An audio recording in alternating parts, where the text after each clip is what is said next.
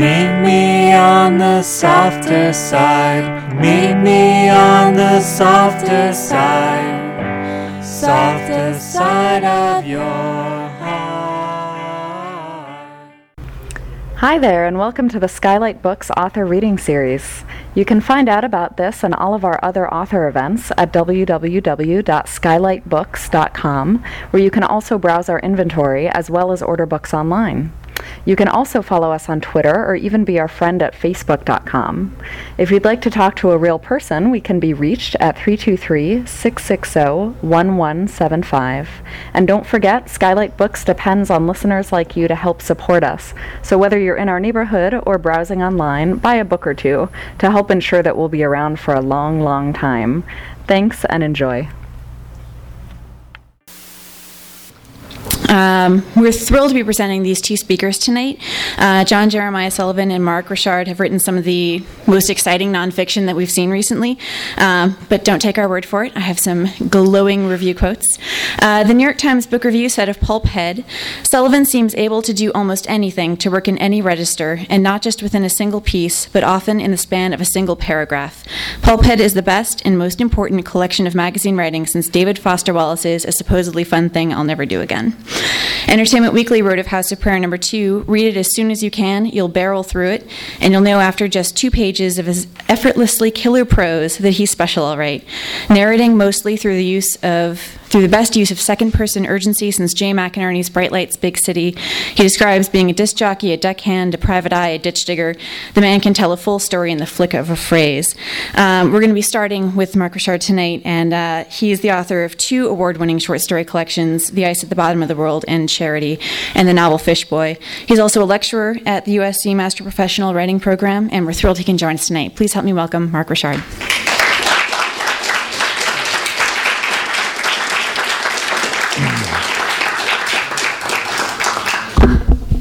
Thank you, Mary. Hi, everybody.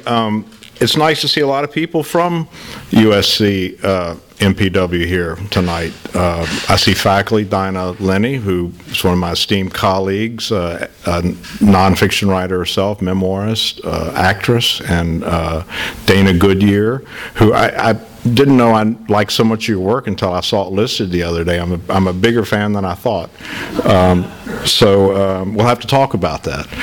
And I think Ron Carlson, is anybody here from UCI? Ron Carlson's group? Great. You get a free book for raising your hand. Yes, you do. See me afterwards. I'll remember you. I'd like to just spend this time introducing John Sullivan. There's a little bit of a story I have to tell before I get to his actually bringing him up to the podium. A few weeks ago, I was talking to people at the MPW program about saying yes to things and how it's very important in our lives to say yes. There are times when we're anxious and depressed or tired when it's easier to say no. 20 years ago, almost to the month, I'd left New York City, or else New York City expelled me. There's a weird thing about New York. The moment you say, God, I hate New York, it gets rid of you. It puts you in your car and shoves you in the Lincoln Tunnel. I'd been there 10 years, and I said yes to an appointment at the University of the South, Sewanee. I drove all night from New York to Sewanee during the infamous winter storm of 1993, I think it was, and I had a dog and I was in an old Cadillac. I didn't realize on a interstate that had been closed. I mean, I noticed that there wasn't any traffic. I saw some jackknife trucks and there wasn't any traffic. And then at dawn, I came up behind a roadblock, and the state troopers said, "What are you doing?" and directed me to Sewanee. My first day at work at Sewanee, my job was to teach honors English creative writing, seniors only. Capped the class. Everyone wore gowns in the Cambridge style, right, Kevin? And they were pretty adamant about no more than 12 people in the class. And I said, fine. And Cherie Peters, one of those nice Southern women that, I'm always amazed when they say Southern women are so retiring and this, and, they'll kick your ass.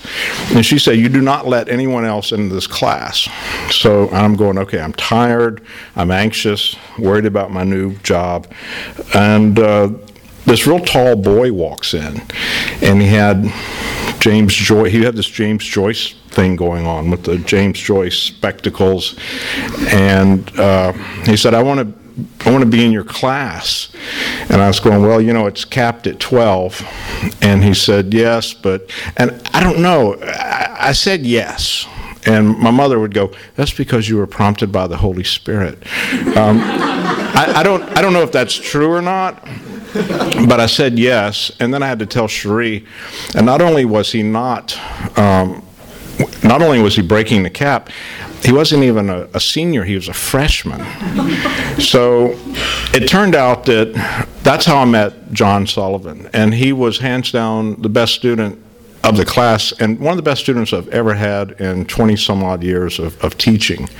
And we became friends through that experience. My house was pretty open at Sewanee. We had gin parties, croquet parties. My wife, my girlfriend at the time, would come up. She was writing for Rolling Stone and New Republic, and I was still writing for Esquire and the BBC. John was very interested in that stuff. I think some of the other students were interested in my wife. I learned later they had crushes on her. It was not MILF exactly. It was like pill for parents or something like that. I don't know what the acronym would have been. But John was always in the mix and was always coming through the house and asking interesting questions. And I was really happy when we kept in touch that he had found some work, first with the Oxford American, and the editor there called me and he said, there's this guy, John Sullivan. And I said, well, hire him immediately. And John started working for the Oxford American. I guess you'd put me down as a reference, John. I don't remember the details. John then called me, and I had just come to Hollywood, and I was on my first television show, and he said, I'd like for Oxford American to run a piece that you wrote called Why I Write. And I go, sure, you can have it. It'll run well. Will Blythe had edited it at Esquire, and it's really good to go. And John said, actually, I thought maybe we could do some work on it together. And it was such a poignant moment. I remember so well being in my little shitty office on the Sony lot, and I was going, we're going to work on it together. And it was at that moment that the student became the teacher. The student became the editor. And I was resistant at first, and then I said yes.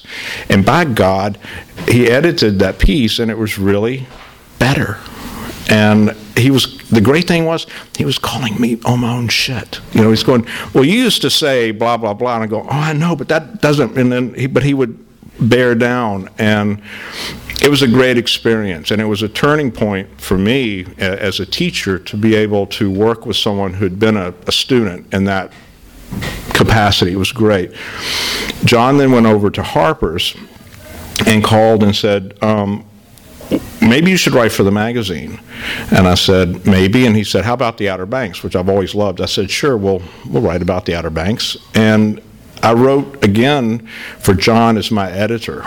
And the piece that I wrote, let me just say this, having John as my editor, the bar was really high, really high.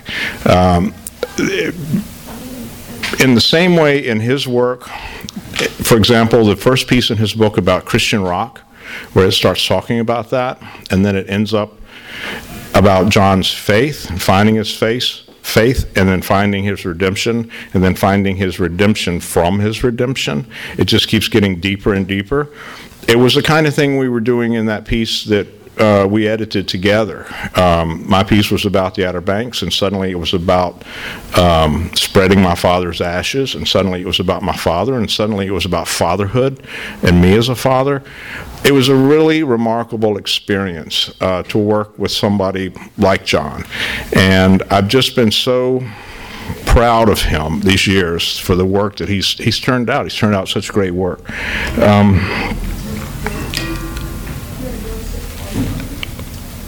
After he reads, I want to ask him a couple of questions, though, mainly that comes from this great interview with his editors at GQ, because that's where he spent 7 years, John, at GQ. He's received so much great praise, and justifiably so, for this new book. In all the right places. They're all saying the right things, and it's so good to see it because it is so earned. Time magazine calls him the new Tom Wolfe, which I guess is better than being the old Tom Wolfe. I'm not sure what that means, but I would even go so far as to say that he's as good as it gets when in the best of writers like Gay Talese and Edward Hoagland. He's in that vein as well. And I'm happy to introduce him tonight. First as my protege, later as a mentor, and primarily as my good friend, John Sullivan.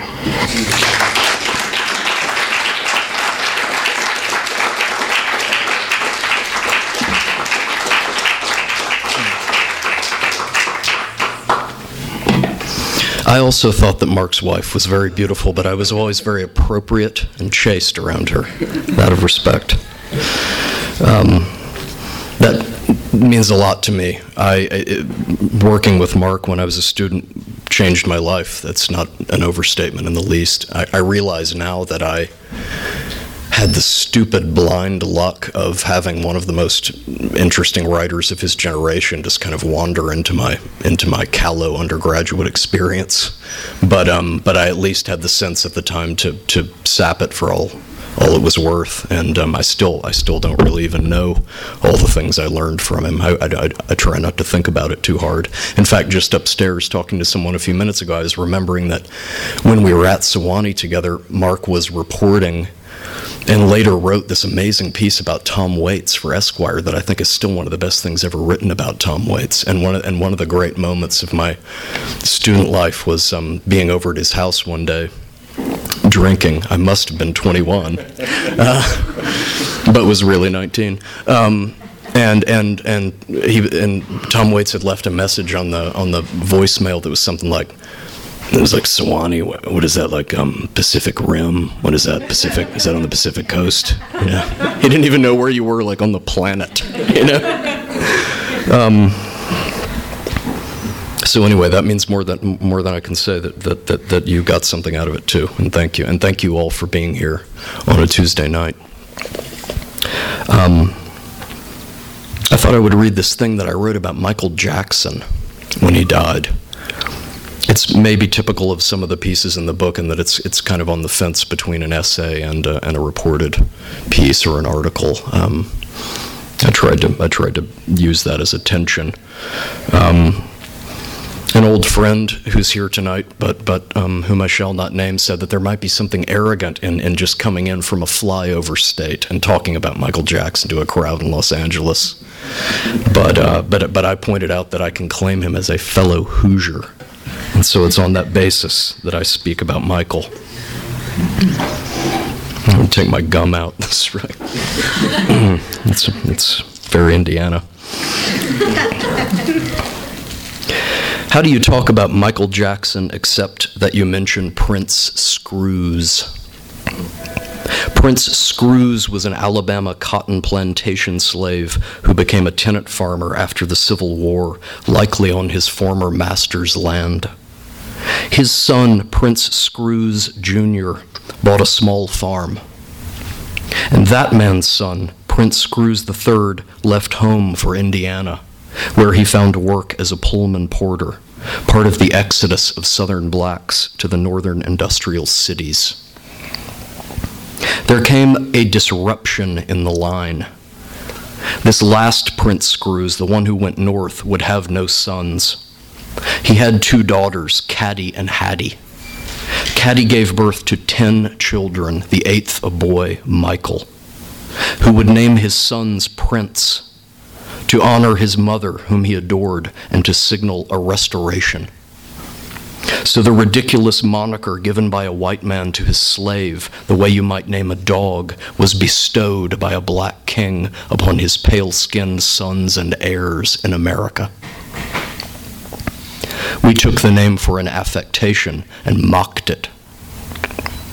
Not to imply that it was above mockery, but of all the things that make Michael unknowable, thinking we knew him is maybe the most deceptive. Let's suspend it. Begin not with the mini-series childhood of Father Joseph's endless family practice sessions, but with the later and it seems no less formative Motown childhood from, say, 11 to 14. Years spent, when not on the road, most often alone, behind security walls, with private tutors and secret sketchbooks.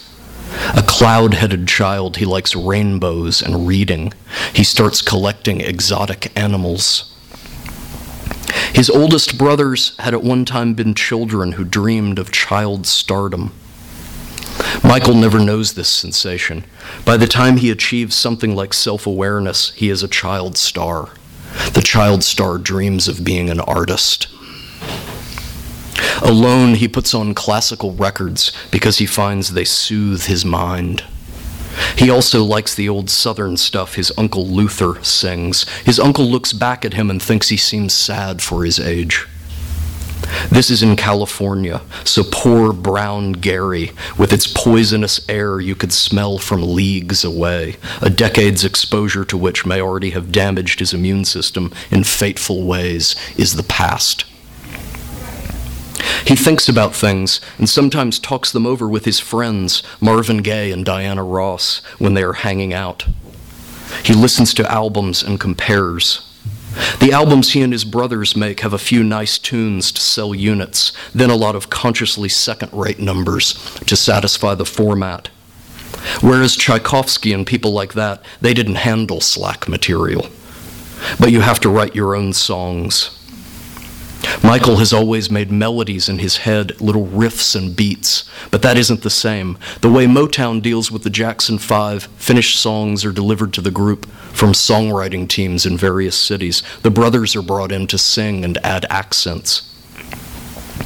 Michael wants access to the anatomy of the music. That's the word he uses repeatedly, anatomy. What's inside its structure that makes it move?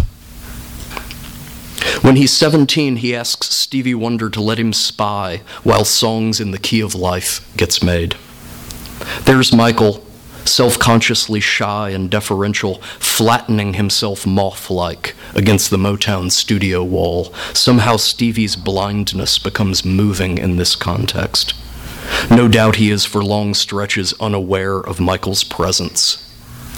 Never asks him to play a shaker or anything, never mentions him.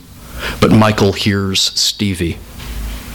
Most of the Jackson siblings are leaving Motown at this moment for another label where they've leveraged a bit more creative sway.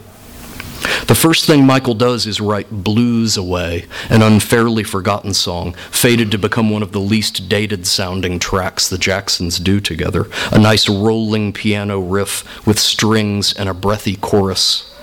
Burt Bacharach doing Stevie doing early disco, and some other factor that was Michael's own, that dwelt in his introverted-sounding vocal rhythms. Sweet, slightly cryptic lyrics that contain an early notion of melancholy as final, inviolable retreat.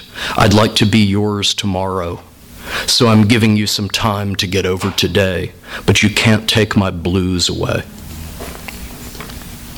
By 1978, the year of Shake Your Body Down to the Ground, co-written by Michael and Little Randy, Michael's methods have gelled. He starts with tape recorders. He sings and beatboxes the little things he hears, the parts. Where do they come from? Above. He claims to drop to his knees and thank Jehovah after he snatches one. His voice coach tells the story of Michael one day raising his hands in the air during practice and starting to mutter. The coach, Seth Riggs, decides to leave him alone. When he comes back half an hour later, it's to Michael still whispering, "Thank you for my talent." Some of the things Michael hears in his head he exports to another instrument, to the piano, which he plays not well but passably, or to the bass. The melody and a few percussive elements remain with his vocal. The rest he assembles around it. He has his brothers and sisters with him. He conducts. His art will come to depend on his ability to stay in touch with that childlike inner instrument, keeping near enough to himself to heed his own melodic promptings. If you've listened to toddlers making up songs, the things they invent are often bafflingly catchy and ingenious. They compose to biorhythms somehow. The vocal from Michael's earlier off-the-wall era demo of the eventual thriller hit Wanna Be Startin' Something sounds like nothing so much as playful schoolyard taunting. He will always be at his worst when making what he thinks of as big music, which he invariably associates with military imagery. 1979, the year of Off the Wall and his first nose job, marks an obscure crisis. Around the start of that year, they offer him the gay lead in the film version of a chorus line, but he declines the role, explaining, "I'm excited about it, but if I do it, people will link me with the part. Because of my voice, some people already think I'm that way, homo, though I'm actually not at all." People want to know why. Why, when you became a man, did your voice not change? Rather, it did change, but what did it change into? Listening to clips of his interviews through the 70s, you can hear how he goes about changing it himself. First, it deepens slightly around 72, 73. Listen to him on The Dating Game in 1972, and you'll hear that his voice was lower at 14 than it will be at 30. This potentially catastrophic event has perhaps been vaguely dreaded by the family and label for years. Michael Jackson, without his falsetto, is not the commodity on which their collective dream depends. But Michael has never known a reality that wasn't susceptible on some level to his creative powers. He works to develop something, not a falsetto, which is a way of singing above your range, but instead a higher range. He isolates totally different configurations of his vocal cords, finding their crevices, cultivating the flexibility there. Vocal teachers will tell you this can be done, though it's considered an extreme practice. Whether the process is conscious in Michael's case is unknowable. He probably evolves it in order to keep singing Jackson 5 songs on the road every night through puberty.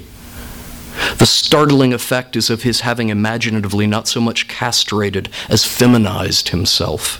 He essentially evolves a drag voice. On the early demo for Don't Stop Till You Get Enough, recorded at home with Randy and Janet helping, you can actually hear him work his way into this voice. It's a character, really. "We're going to be starting now, baby," he says, in a relaxed, moderately high-pitched male voice. Then he intones the title, "Don't Stop Till You Get Enough," in a softer, quieter version of essentially the same voice. He repeats the line in a still higher register, almost purring, and finally, in a full-on girlish peal, begins to sing.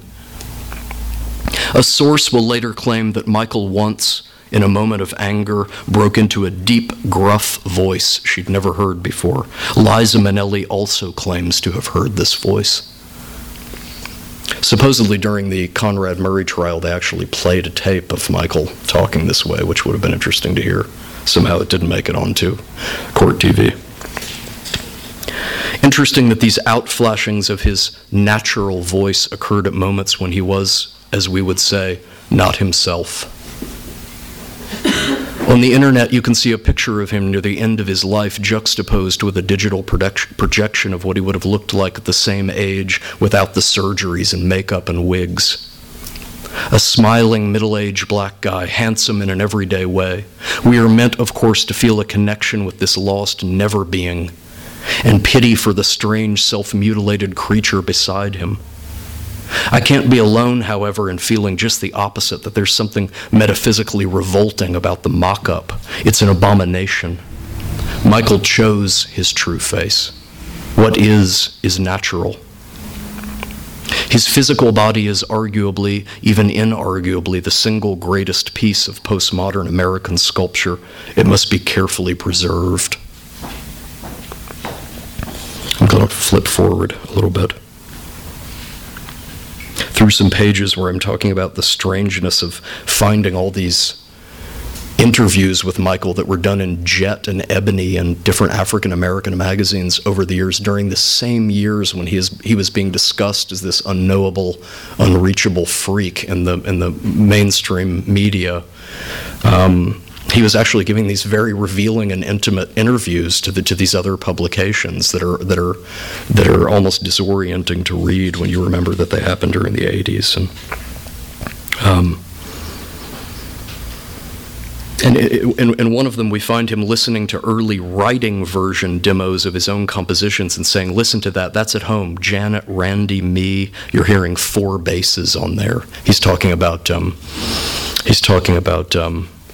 Billie Jean. You know, I don't know if you've ever read about. They did some amazing stuff in this studio. Actually, I won't spoil it because I'm going to read about it. When Michael and Quincy Jones run into each other on the set of The Wiz, Michael remembers a moment from years before when Sammy Davis Jr. had taken Jones aside backstage somewhere and whispered, "This guy is something. He's amazing." Michael had tucked it away. He knows Jones's name from the sleeves of his father's jazz albums, knows Jones is a serious man. He waits till the movie is done to call him up.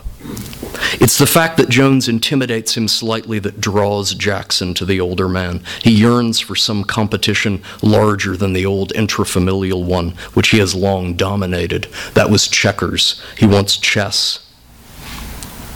Quincy Jones's nickname for him is Smelly. It comes from Michael's habit of constantly touching and covering his nose with the fingers of his left hand, a tic that becomes pronounced in news clips from this time. He feels embarrassed about his broad nose. Several surgeries later, after one assumes it had been deemed impolitic inside the Jackson camp to mention the earlier facial self-consciousness, the story is altered. We are told that when Michael liked a track in the studio, he would call it the Smelly Jelly. Both stories may be true. Smelly Jelly has the whiff of Jackson's weird infantile sayings. Later in life, when feeling weak, he'd say to his people, "I'm hurting, blanket me," which could mean, among other things, time for my medicine. Michael knows he won't really have gone solo until his own songwriting finds the next level. He doesn't want inclusion, he wants awe. Jones has a trusted songwriter in his stable, the Englishman Rod Temperton of Heatwave fame, who brings in a song, "Rock With You." It's very good. Michael hears it and knows it's a hit. He's not even worried about hits at this point, though, except as a kind of byproduct of perfection. He goes home and writes, "Don't Stop Till You Get Enough." Janet tinks on a glass bottle. Randy plays guitar. These are the 2 siblings Michael brings with him into the Quincy Jones adventure, to the innermost zone where he writes. We don't think of the family as having anything to do musically with his solo career, except by way of guilt favors. But he feels confident with these 2, needs to keep them woven into his nest. They are both younger than he, his baby sister. From the perspective of 30 years, Don't Stop Till You Get Enough is a much better track than Rock With You. One admires Rock With You, but melodically, Michael's song comes from a more distinctive place. You hear not slickness, but sophisticated instincts. Michael feels disappointed with Off the Wall. It wins a Grammy, spawns multiple #1 singles, dramatically raises Jackson's already colossal level of fame, redeems disco in the very hour and flash of disco's dying. Diana Ross, who once helped out the Jacksons by putting her lovely arms around them, wants Michael to be at her shows again, not for his sake now, but for hers. She isn't desperate by any means, but something has shifted. Quincy Jones and Bruce Swedian, the recording guru who works with him, both take to be absurd the mere idea of following up Off the Wall in terms of success. You do your best, but that kind of thing just happens if it happens. Jones knows that, not Michael. All he can see of Off the Wall is that the year had bigger records. He wants to make something, he says, that refuses to be ignored. That blows my mind. He thought of Off the Wall as having been ignored. It was the biggest record that had ever happened at that time, but it didn't, swallow the human race like he wanted. At home, he demos Billie Jean with Randy and Janet. When the immortal part comes around, she and Michael go, "Woo, woo." You can hear it on the demo. It's really cool. From Michael's brain, then, through a portable tape recorder on into the home studio, Bruce Swedian comes over. Being Michael Jackson working on the follow-up to Off the Wall means sometimes your home demos are recorded at your home by the greatest audio engineers in the world. But for all that, the team works in a stripped-down fashion with no noise reduction. That's usually the best stuff, Michael says, when you strip it down to the bare minimum and go inside yourself and invent. A big, round, warm, Scandinavian type, Swedian comes from Minnesota, made his mark doing classical. But with classical engineering, it's all about fidelity, he knew, and he wants to be part of the making to help shape the songs. So a frustrated anatomist himself, coming down from high to low formally and meeting Michael on his way up. Quincy in the middle with his jazz cool calls Swedian svensk. The white man has the endearing habit of lifting both hands to massage the gray walrus wings of his mustache. He has a condition called synesthesia. It means that when he listens to sound, he sees colors. He knows the mix is right only when he sees the right color. Michael loves singing for him. In a seminar room in Seattle, at an Audio Pro Recording Geek conference, Swedian talks about his craft. He plays his recordings of Michael's flawless one-take vocal from The Way You Make Me Feel, sans effects of any kind, to let the engineers and the audience hear the straight dope. A great mic on a great voice with as little interference as possible, the right angle, the right deck. Someone in the audience raises a hand and asks if it's hard recording Michael's voice, given that, as Swedian mentioned before, Michael is very physical. At first, Swedian doesn't cotton. Yeah, that is a bit of a problem, he answers, but I've never had an incident where the microphone has been damaged. One time, though, the guy interrupts. No, not to do damage, just the proximity thing. He's thinking about Michael moving too much. You know, engineers hate that because it messes with the level. Oh, Swedian says, suddenly understanding. His voice drops to a whisper. He's unbelievable. He gives the most beautiful description. Michael records in the dark, he says, and he'll dance. And picture this, you're looking through the glass and it's dark with a little pin spot on him. Swedian lifts his hand to suggest a narrow cone of light shining directly down from overhead. And you'll see the mic here, and he sings his lines, and then he disappears. In the outer dark, he is dancing, fluttering. That's all Quincy and Swedian know. And Swedian punches the air right back in front of the mic at the precise instant. Swedian invents a special zippered covering for miking the bass drum on Billie Jean, a muffled enclosure. It gives the song that mummified heartbeat intensity that you have seen make a dance floor come to life. The layered bass sounds on the 1 and the 3 lend a lurching feline throb. Bass drum, bass guitar, double synthesizer bass, the 4 basses all hitting together, doing the part that started as Michael and Janet going, woo, woo, that came from Jehovah.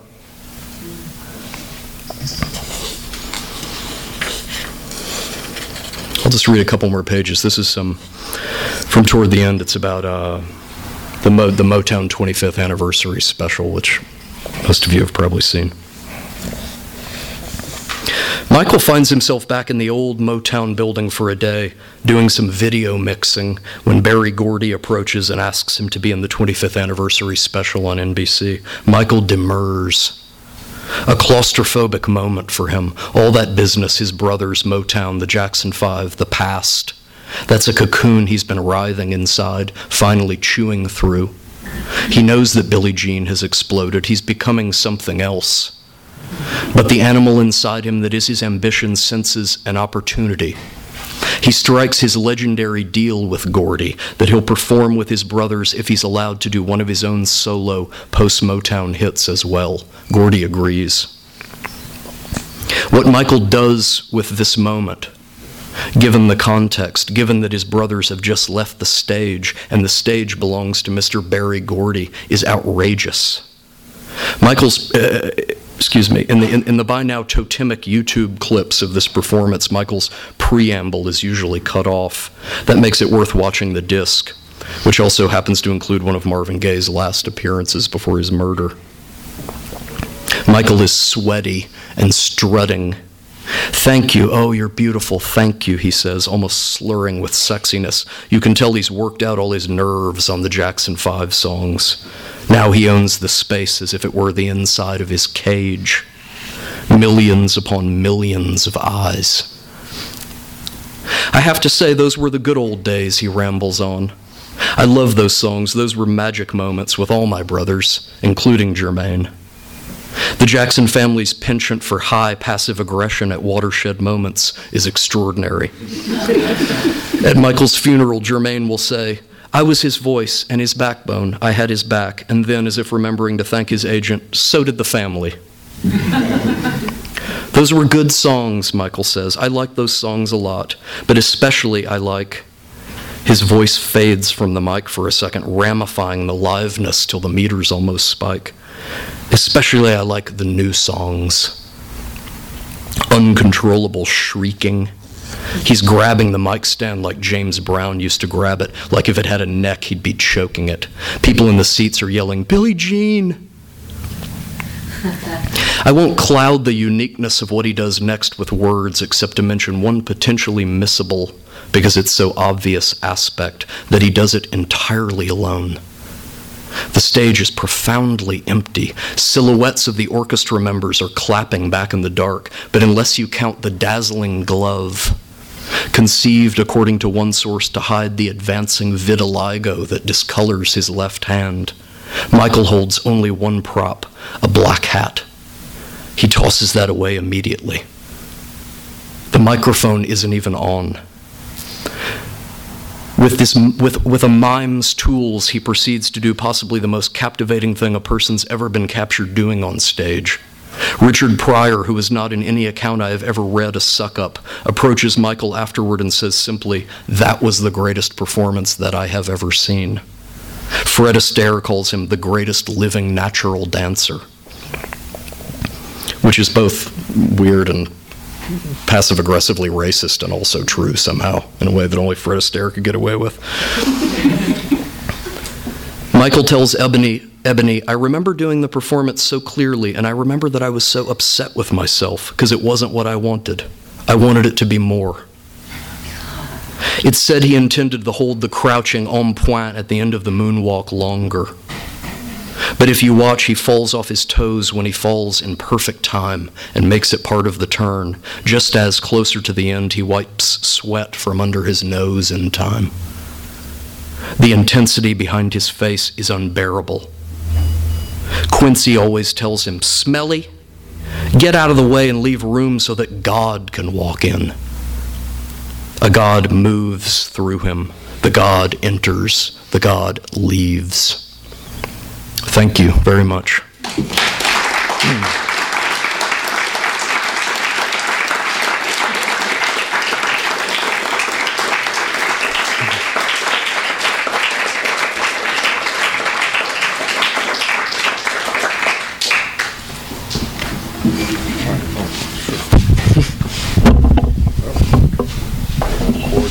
Now we're going to sing for you. Okay.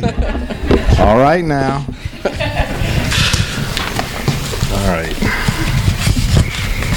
Have you looked at that photo of yourself on Facebook recently? No. That's not it. There used to be a show on called Dark Shadows in the afternoons when I was a kid. You're saying that I look dead in that photograph? No, it's an Eraserhead thing with the hair. Yeah, I know. We have a lot of students here, and I just thought it might be interesting. I'm just going to ask John a couple of questions about the craft of writing, since we do have some of our nonfiction people here and some of the fiction people as well. This is a great interview with John by the editors of GQ, who made it possible for you to do what you do by giving you a lot of freedom. In this piece, you talk about finding your voice, which is something that a lot of the students have a hard time with, and we were just talking about it last week. And in this article, you say that the first two pieces you wrote for GQ were not publishable, which I was really encouraged by. And you said that at that point I knew if I wanted to continue as a magazine writer, I needed to find a way to do my thing, or what I thought I could do, which was somewhere between a reported piece and an essay, where the first-person narrator becomes a little character that you move around inside, I'm assuming it says, the piece. And Christian rock was the first attempt at that. What was it, John? I mean, I know this is and we're going to talk about things that neither one of us believe in, which is like process and things like that. But there is no process. Yeah, there's no process. But what do you mean by that? I mean, where did you find the freedom to do what you did in Christian rock? Because that was the first piece that you used that first-person voice that you talk about moving around like a little piece in the story. You can answer this in any way you want to. Yeah, through song. Through song. I remember that. I remember that moment. I remember feeling with the Christian rock piece like something was getting figured out, and it was,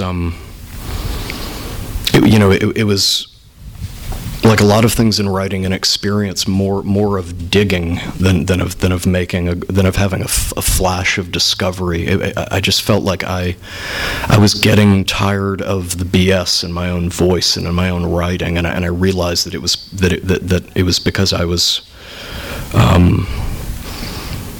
don't know. I had something in my head, some kind of reader that I was imagining, and was having a kind of bogus conversation with that, and as a result, not really getting the taproot down into the stuff I actually wanted to say, and that was actually disturbing to me, and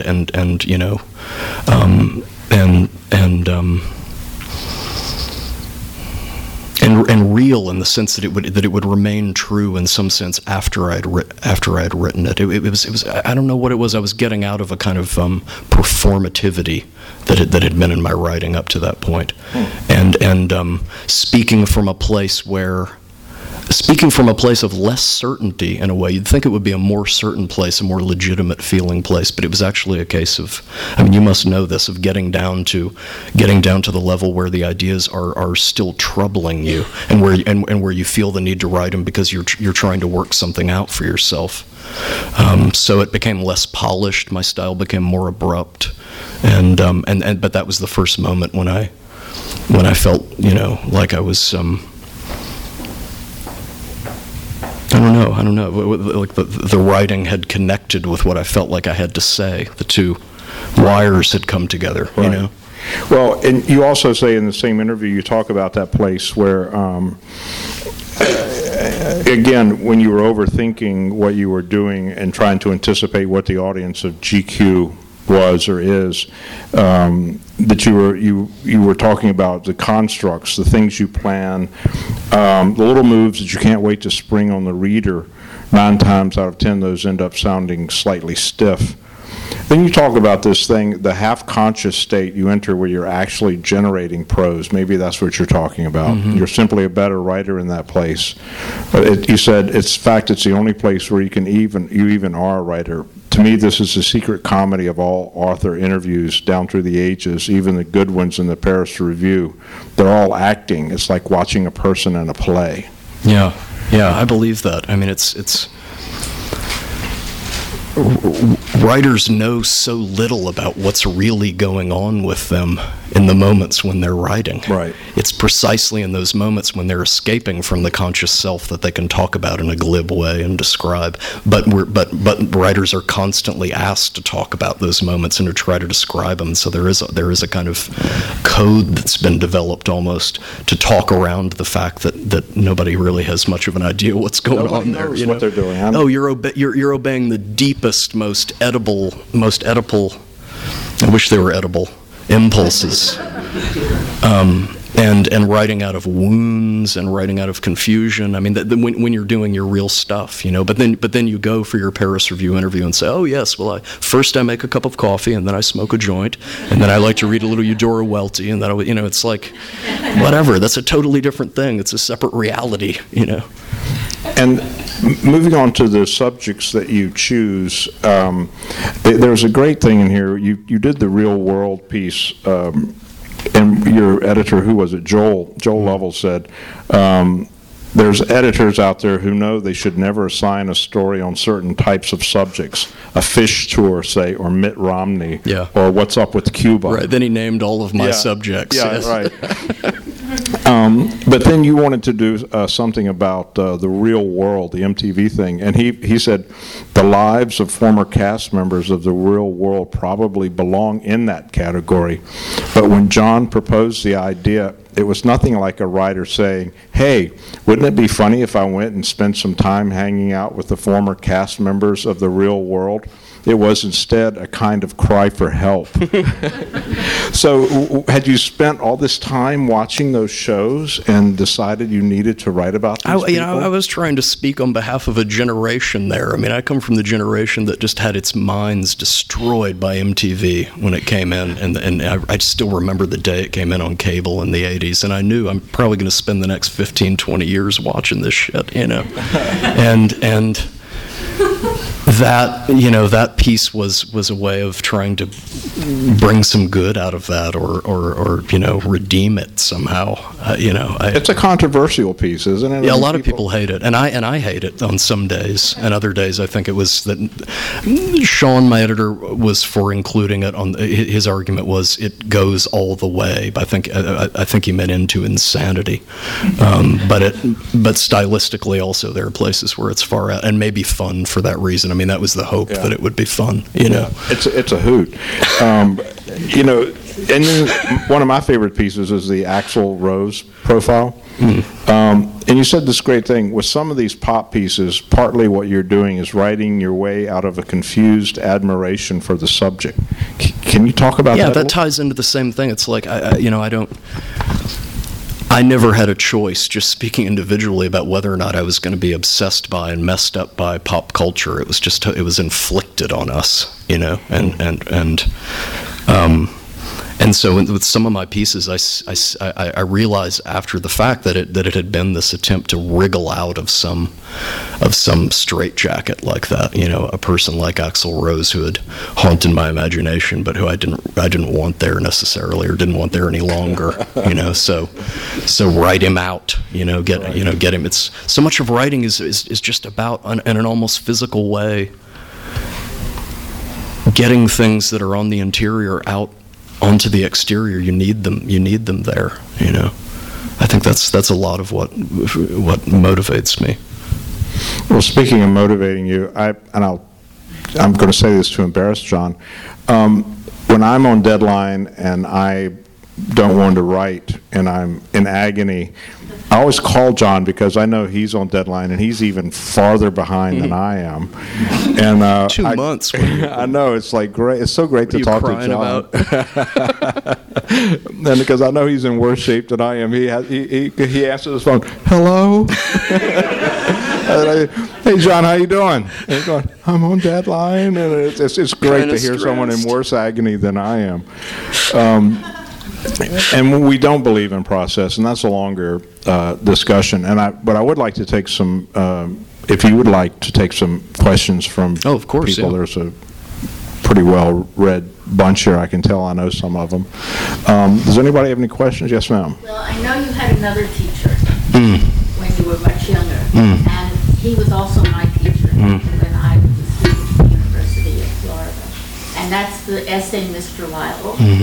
And one of the things I find so amazing is that I never knew what he was telling me to do about my work. And you have a paragraph in here, I'm trying to find it, in which you also say you could hardly, he was so much ahead of you that you had no idea what he was trying to teach you. Yeah. I remember he specifically said to me one day, if you want to find out what this story means, follow the thread back into the labyrinth. That was pretty tough. It's hard to act on that advice, isn't it? But I think that essay is a miraculous essay. Oh, thank you. I've read it now about 3 or 4 times. I knew the man in his youth. You knew him in his great old age. He was crazy in both times. But of course, the people who took his class with me are still marked by it. They're still in touch with each other. They still couldn't understand what he was teaching them. And also, because as you said, he was racist, anti-Semitic, crazy, but we loved him. There was something completely... He wanted to go back to the Middle Ages. Right. You will love this essay. Read it. You will learn a lot about writing. Well, it's beautiful to hear that from someone who knew him as well as I know you did, and he spoke of you.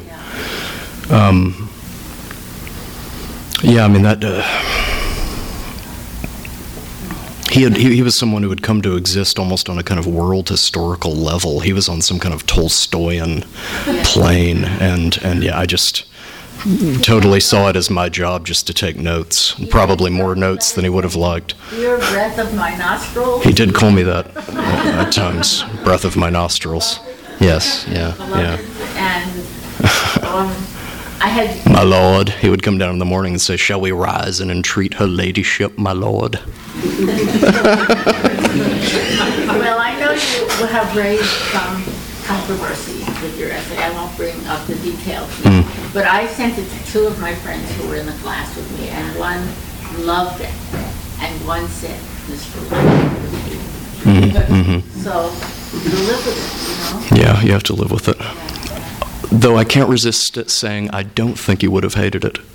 I think there was a reason that he let me see all of that, including some parts of his personality that were controversial, like you said. I mean,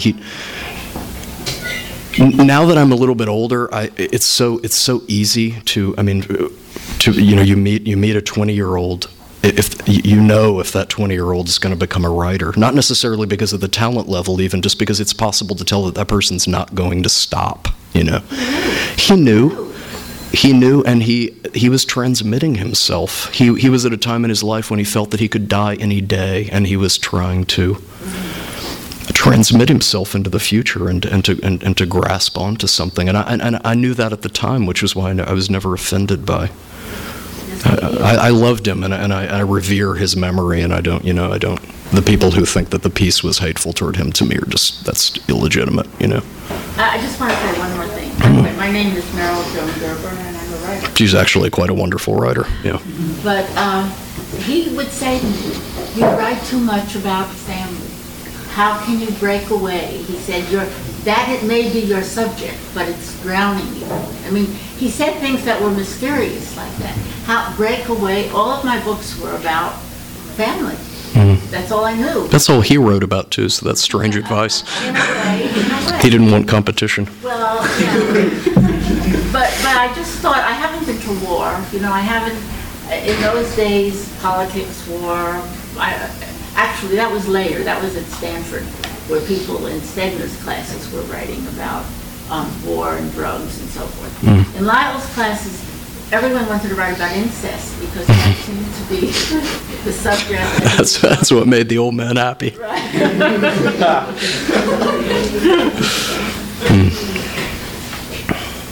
Dana? Can you talk about reporting a little bit? Because one of the things that's so astonishing about that Michael Jackson piece is the moments in his life that are completely unfamiliar to somebody who reads a lot of Michael Jackson profiles.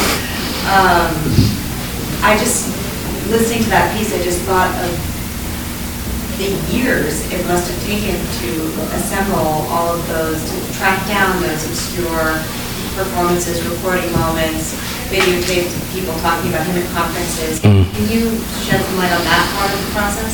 In that particular case, I only had 3 weeks to do it, but there were years behind it. I mean, I had 3 weeks in which to access years of being interested in him and of reading tabloid biographies and things like that, because he was such a big part of my childhood. I mean, growing up in Indiana, especially, he was the only thing I could connect to Elvis. When I heard people talk about Elvis, that was the only thing I had, and.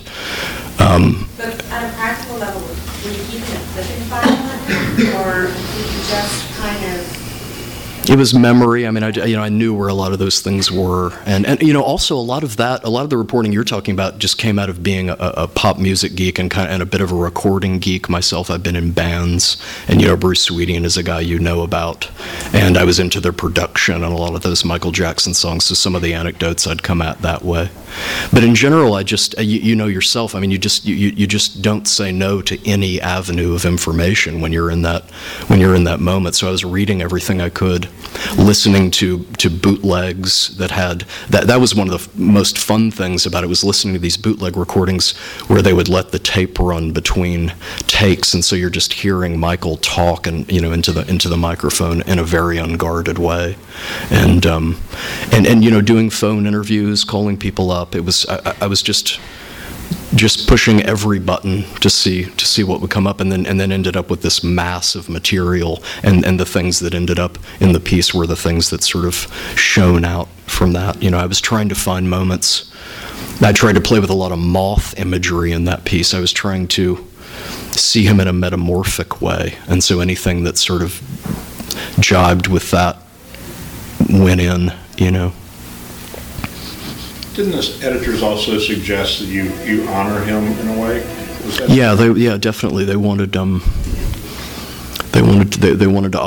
honor him. They wanted to try to cut through that. I mean, after he died, you must remember there was just that month-long tornado of talking about him and generally just saying the same stuff, and the idea was to try to penetrate that somehow, and the way I came up with was by going back into his life, and also by going back historically and trying to see him in the river of Southern African American music, which he belonged to, but which by the end of his life he seemed as alien from as an alien.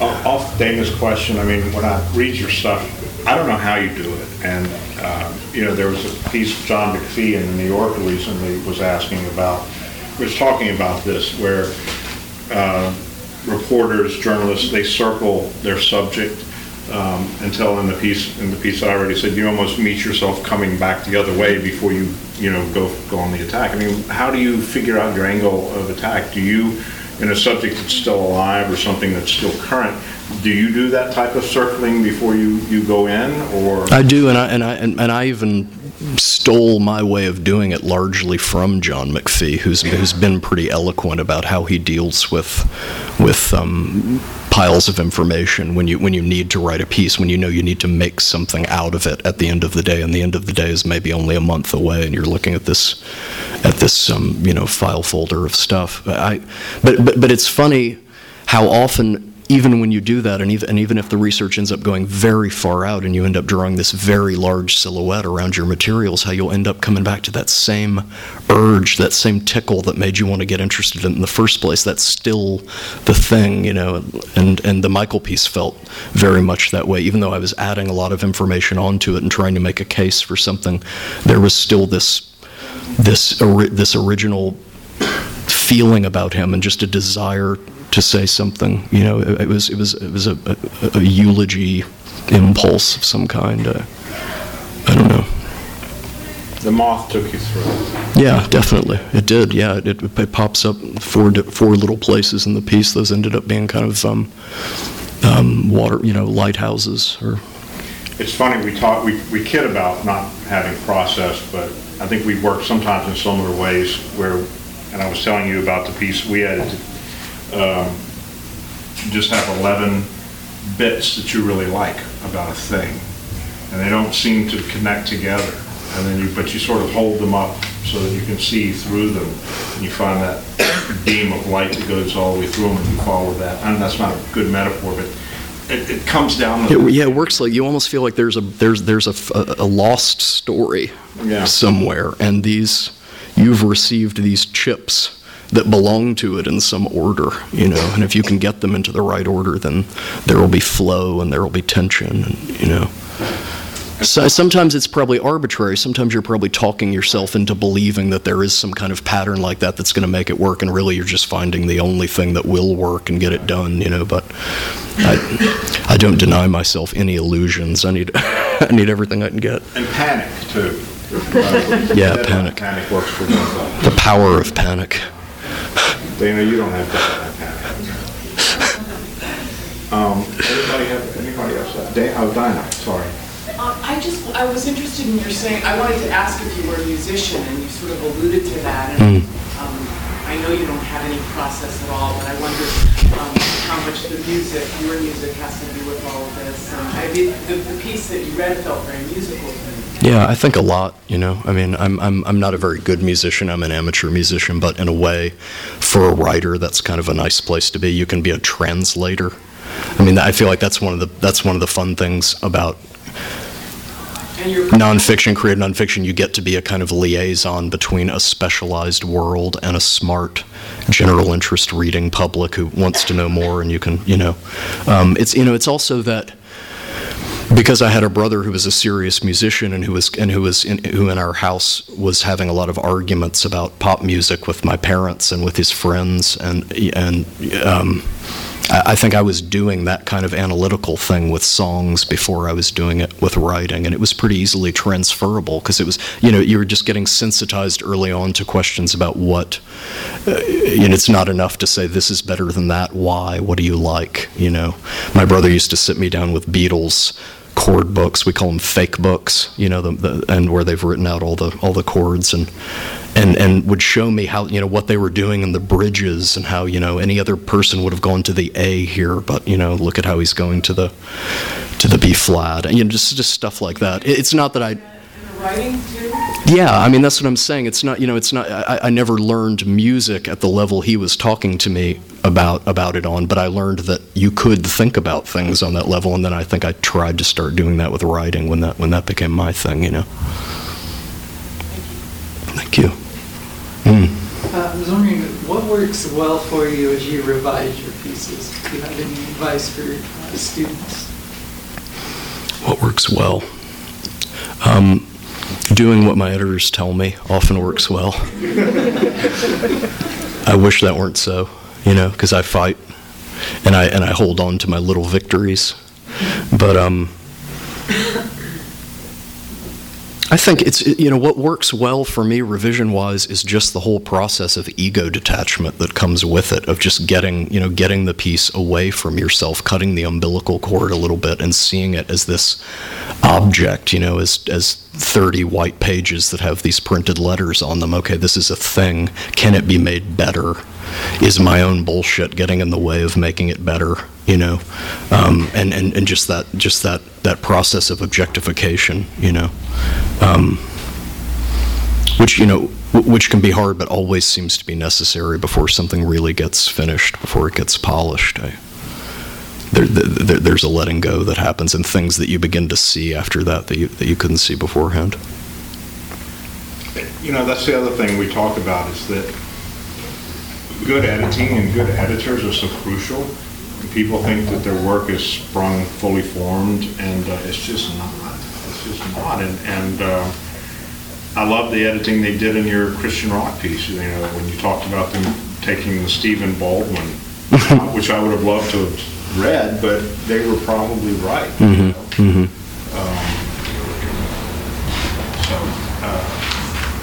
Good editing. Yeah. One more question before we wrap. Well, thank you, John. It was. Thank you all. That was lovely.